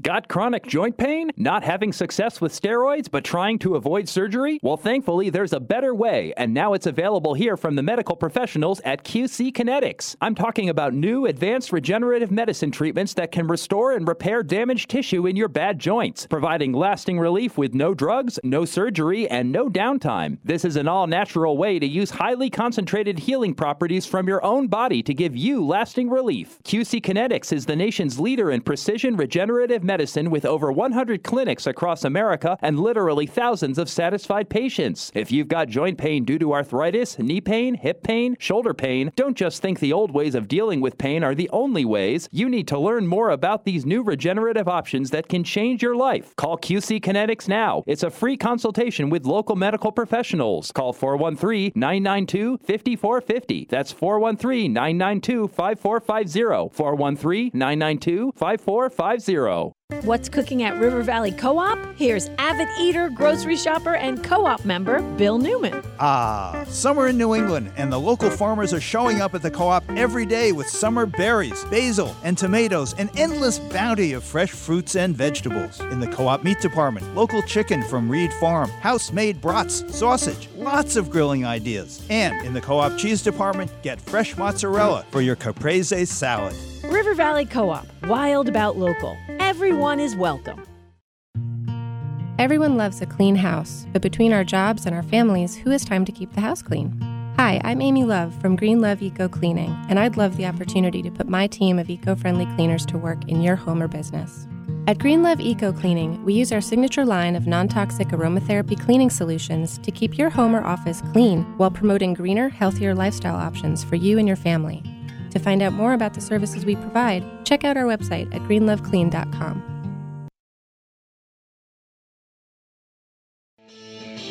You're listening to Talk the Talk with Bill Newman and Buzz Eisenberg, WHMP. And welcome back to Talk the Talk. We have a really special guest that we're going to be speaking with in just a minute, but Bill has had his finger on the news feed here. Anything new about the target letter to Donald Trump by Jack Smith? I am looking. When we have an update, I will sadly interrupt us for a brief news break. Very good. And what will be interrupting is David Myers. He is a distinguished professor of history at UCLA. He's the director of the UCLA Luskin Center for History and Policy and the UCLA Initiative to Study Hate. He is going to be speaking tonight virtually on the crisis of democracy in Israel. How did we get here? What should we do? I'm going to say it numerous times, but you can register for this really important and really interesting and really timely lecture, followed by a Q&A by David Myers.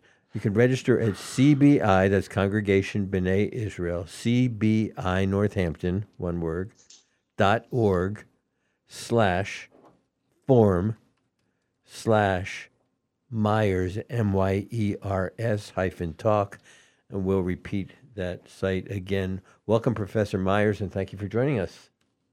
Really great to be with you. And I just want to say that I'm actually going to be in Northampton in person. So if you want to see me in the flesh, you can come to the synagogue and hear the talk. Well, I got that all wrong, didn't I? That's great. So, but we will repeat the site for those persons who can't see you live and in color tonight. So the crisis of democracy in Israel, how did we get here? Where is here? Well, at present, Prime Minister Benjamin Netanyahu is attempting to push forward another in a series of legislative acts that will essentially undermine the efficacy of the Israeli judiciary system. This latest act is a proposed law that would prohibit the Supreme Court in Israel, act against the High Court of Justice, from adopting a standard of extreme unreasonableness when reviewing the actions of government officials. So, say a prime minister nominates a twice convicted felon to a cabinet position, and the Supreme Court says you can't do that. This bill would effectively erode the capacity of the Supreme Court to do that. And it's one of a series of legislative acts that Netanyahu is pushing forward under the name or guise of judicial review.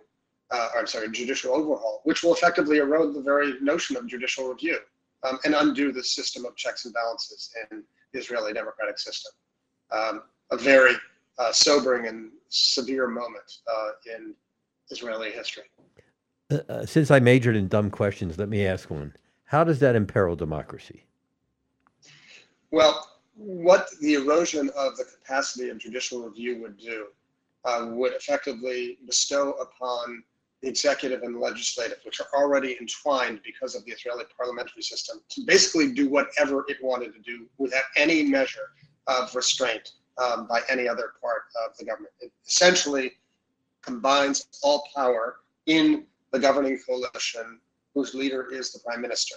So the governing coalition in the Israeli parliament is led by the prime minister, and what serves as a constraint on the power of that kind of combined legislative and executive is the judiciary. If you undo that power. The Knesset, for example, could easily pass a law that says a prime minister can't be convicted while in office. Well, it turns out we have a prime minister who's on trial for 3 charges of corruption and fraud. It would essentially allow the Knesset to permit Bibi Netanyahu to be emperor for life. That's just one instance of the danger that's at hand. Let me point out that, in fact, you can sign up for this talk tonight. Go to the Congregation B'nai Israel website, go to the calendar, click on the event. It will take you right to the registration form. Again, Congregation B'(NAI) Israel, and you can you can register for tonight's event. So we do look forward to hearing from you. And so, David Myers, you, somebody's phone is ringing. So tell me, do you see any historical precedents for this proposal in Israel? Not really. To limit it? No, not really. No. In fact, what we've seen over the last 50 years or so is an expansion of the powers of the judiciary. And that's in part what has prompted this attempt to constrain and restrict. This had a lot to do with the importation in Israel of American-style views of the judiciary, led in particular by Supreme Court Justice and then President of the Supreme Court, Aharon Barak. But I do think it's important to note that what we're seeing, which is really the result of the most recent Israeli election, when Bibi Netanyahu was forced to join in a coalition with some far-right extremist parties, does have roots in an earlier period. It's important to note that he was elected prime minister for a second time in 2009. And from that point forward, from 2009 to 2020, he already began to embark upon a path towards defining Israel as a different kind of democracy. Not a democracy that accords rights to all, but really a democracy that accords rights to its Jewish majority, and a democracy that no longer guaranteed protections to individuals or minorities within. We see that, for example, in the passing of a kind of quasi-constitutional basic law by the Knesset under Netanyahu's leadership in the summer of 2018 called the Nation-State Law, which essentially enshrined Israel as the nation-state of the Jewish people and made no reference to the existence of other peoples like the Palestinian population within it, about 20% of the country. And so Netanyahu did a trial run during that long decade from 2009 to 2020, trying to sort of redefine Israeli democracy. But what we saw after his election on November 1st, 2022, was a redoubled effort to really redefine Israeli democracy altogether and taking particular aim at the judiciary. So there's a longer history and there's a more recent instance of intensified activity that began with his re-election in November 22.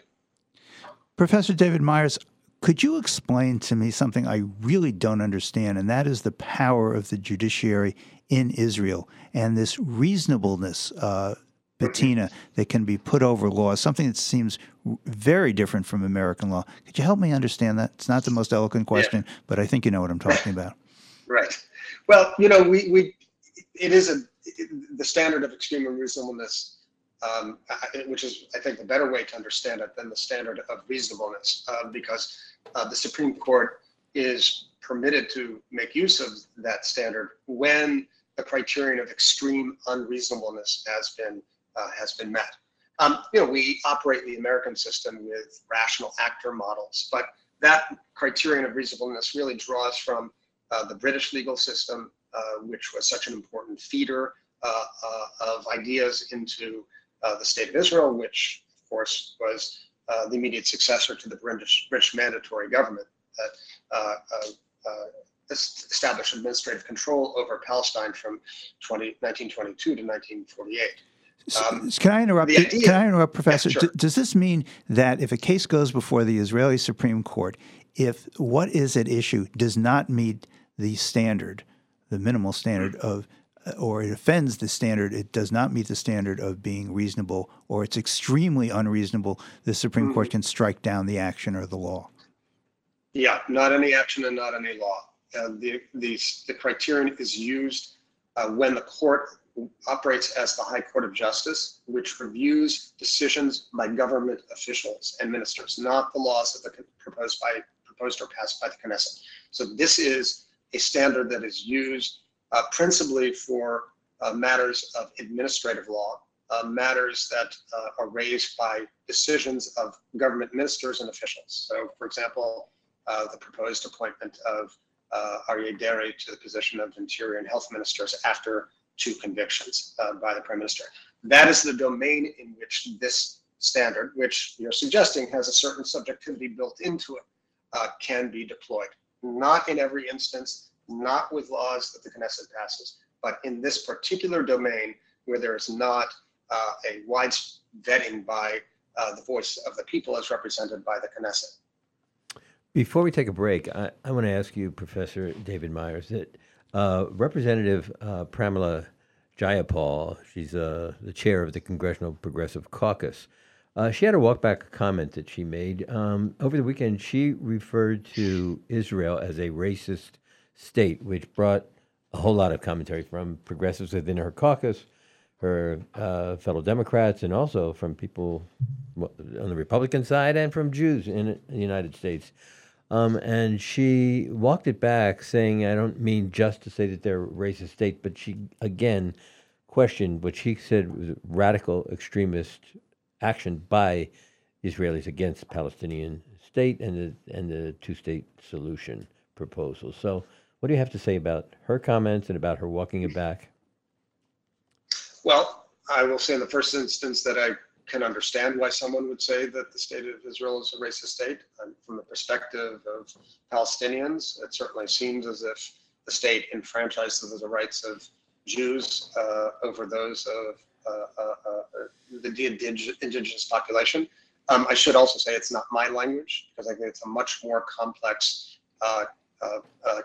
matter. And I welcome Representative Jayapal's walk back.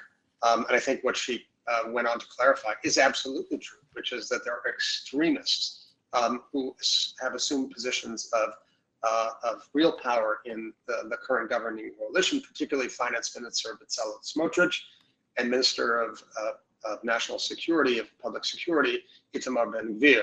These are people who have been convicted of essentially hate crimes, who hold to avowedly racist ideas. Ben-Gvir was a devotee of the American-Israeli Rabbi Meir Kahane, had hanging in his home a picture of Dr. Baruch Goldstein, who undertook a massacre of Muslim worshippers in Hebron in 1994. These are the kind of people who are in positions of power. Ben-Gvir's in charge of the police. So I think Jayapal was correct in the clarification, and I think she's 100% right in saying that there are terrifying extremist racists in power in Israel today. UCLA historian David Myers, you have written over 15 books on Jewish history. You are truly an expert in the arena. What brings you to Northampton tonight? What do you want to talk about here in Northampton at Congregation B'nai Israel at 7 o'clock tonight? Yeah. Well, this is a bit of a reveal because my wife and I have a summer home in the Berkshire Mountains, and we spend several months a year here. And we have dear friends in the Northampton community, including at the synagogue, and I was really delighted to be invited. What I want to clarify is really 3 things. Where are we today? How did we get where we are? And where are we going? And connected to that is what might we do to fortify the forces of democracy in Israel. This is a fateful struggle, and I think all who believe in justice, equality, and democracy should make their way to the right side of this confrontation and support the extraordinary protest movement that has continued for 28 weeks without cease.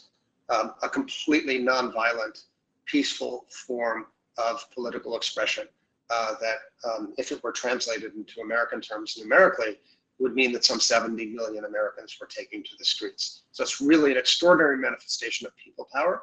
And I think we need to know more about it here in the United States and find ways to support it.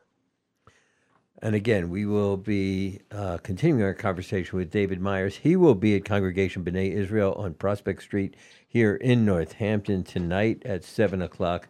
He'll be talking about the crisis of democracy in Israel. How do we get here, and what should we do? We want to talk more about what we should do right after this. This is Talk the Talk with Bill Newman and Buzz Eisenberg. It's your home for the resistance. Tom Hartman, weekdays at noon. Get informed, then get involved. I'm Tom Hartman from the Tom Hartman Program. Intelligent talk, opinion, and debate. Join me every weekday, noon to 3, right here on WHMP. 1015 and 1400 WHMP.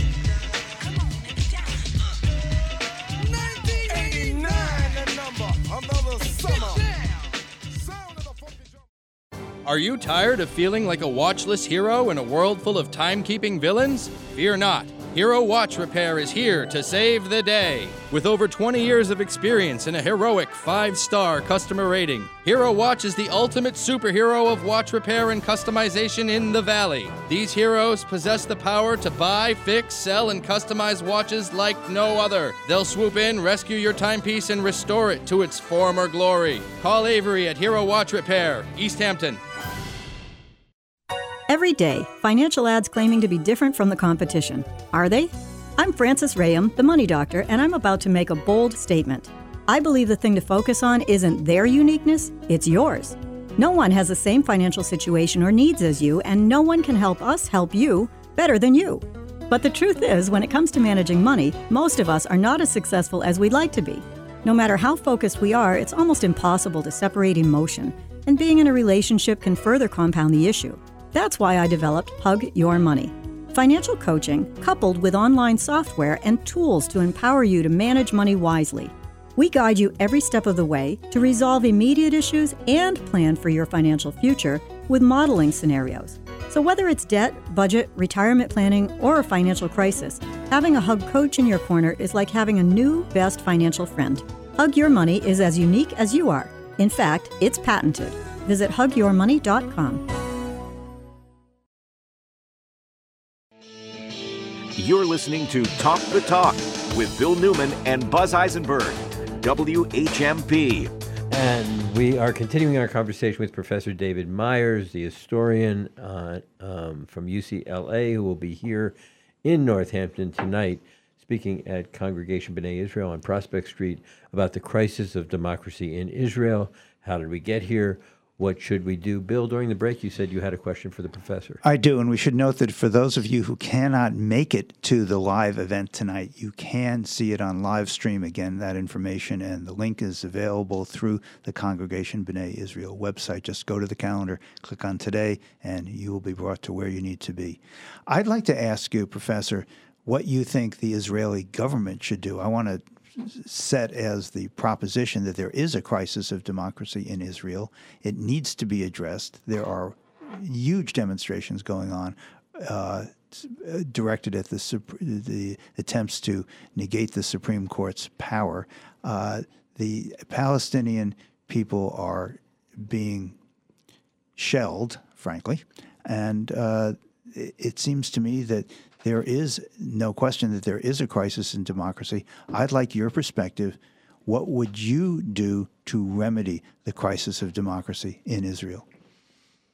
Well, I think several things would have to happen. In the short term, the government should cease all efforts to undertake this overhaul of the judiciary, including what it began with, which was the attempt to pass a bill that would allow the Knesset to overrule a judgment of the Supreme Court by simple majority, which would effectively eviscerate the Israeli Supreme Court.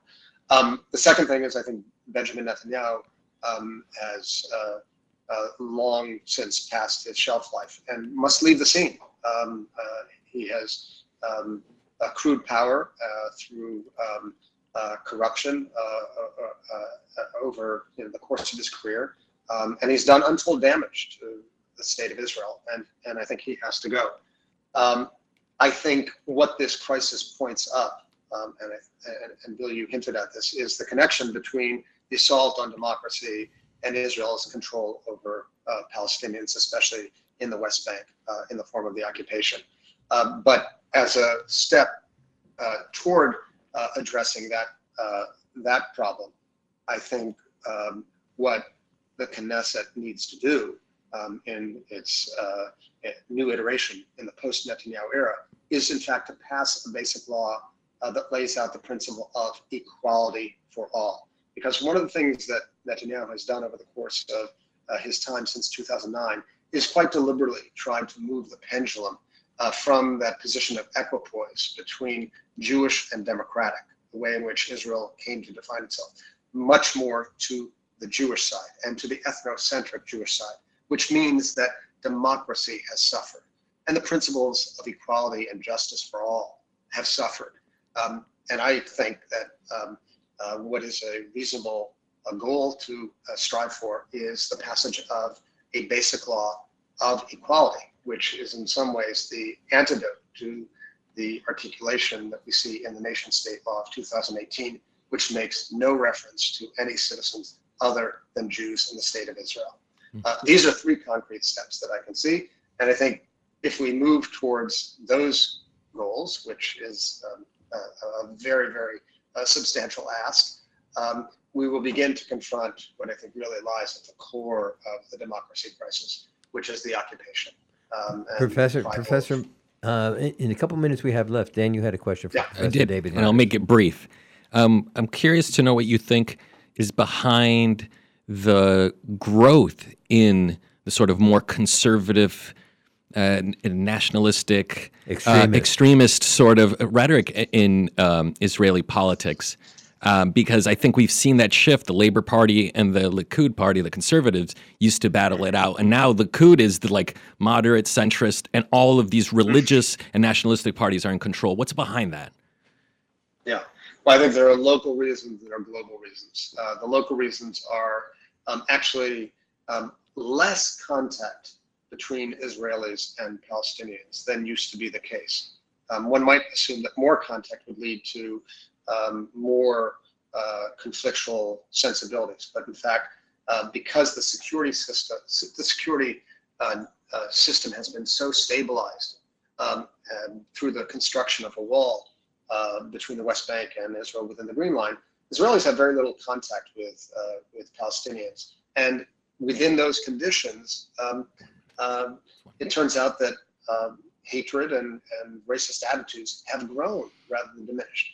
We also see a very significant rise in the population of the religious population, especially the ultra-religious or Haredi population, and it has turned increasingly right-wing. One of the curious features of Israeli political life, in contrast to almost anywhere else in the world, is that younger generations are more right-wing than older generations. And I think we now have to tie that into the larger global scene where ethnocentrism has flourished really throughout the world in so many instances, in so many places, from Turkey to Poland and Hungary to the United States. Israel is part of that global network. So we have to, unfortunately, we have to leave it there. Professor David Myers is going to be speaking tonight at Congregation B'nai Israel, the crisis of democracy in Israel. And Bill, one more time, if people can't attend live and in color. Go to the Congregation B'nai Israel website and you will be able to see this and participate remotely. It's all right there. On the calendar. Just go to the calendar, today's date. Thank you all for joining us on Talk to Talk today. Remember, walk that walk. This is Talk the Talk with Bill Newman and Buzz Eisenberg on WHMP. Do you love fishing, swimming, or boating, but hate the trash you find? Do you want to help protect clean water and wildlife? Whether you live near the Deerfield River, Millers, Westfield, Chicopee, or Connecticut, your local river needs you. Join the Connecticut River Conservancy and help us protect our rivers. Our rivers belong to all of us, and each of us has a responsibility. Together, we can make a difference. Learn more about what you can do at ctriver.org. What if there were a way to go into cancer surgery or treatment feeling more comfortable and optimistic? Recorded meditations can help. Doctors have said that it makes their job simpler. Nurses tell us their patients may go home sooner and need less pain medication. Cancer Connection creates custom meditations for people affected by cancer, and you don't even have to come in. Go to cancer-connection.org to learn more. WHMP Northampton and WRSI HD2 Turners Falls. WHMP.com, a Northampton Radio Group station. It's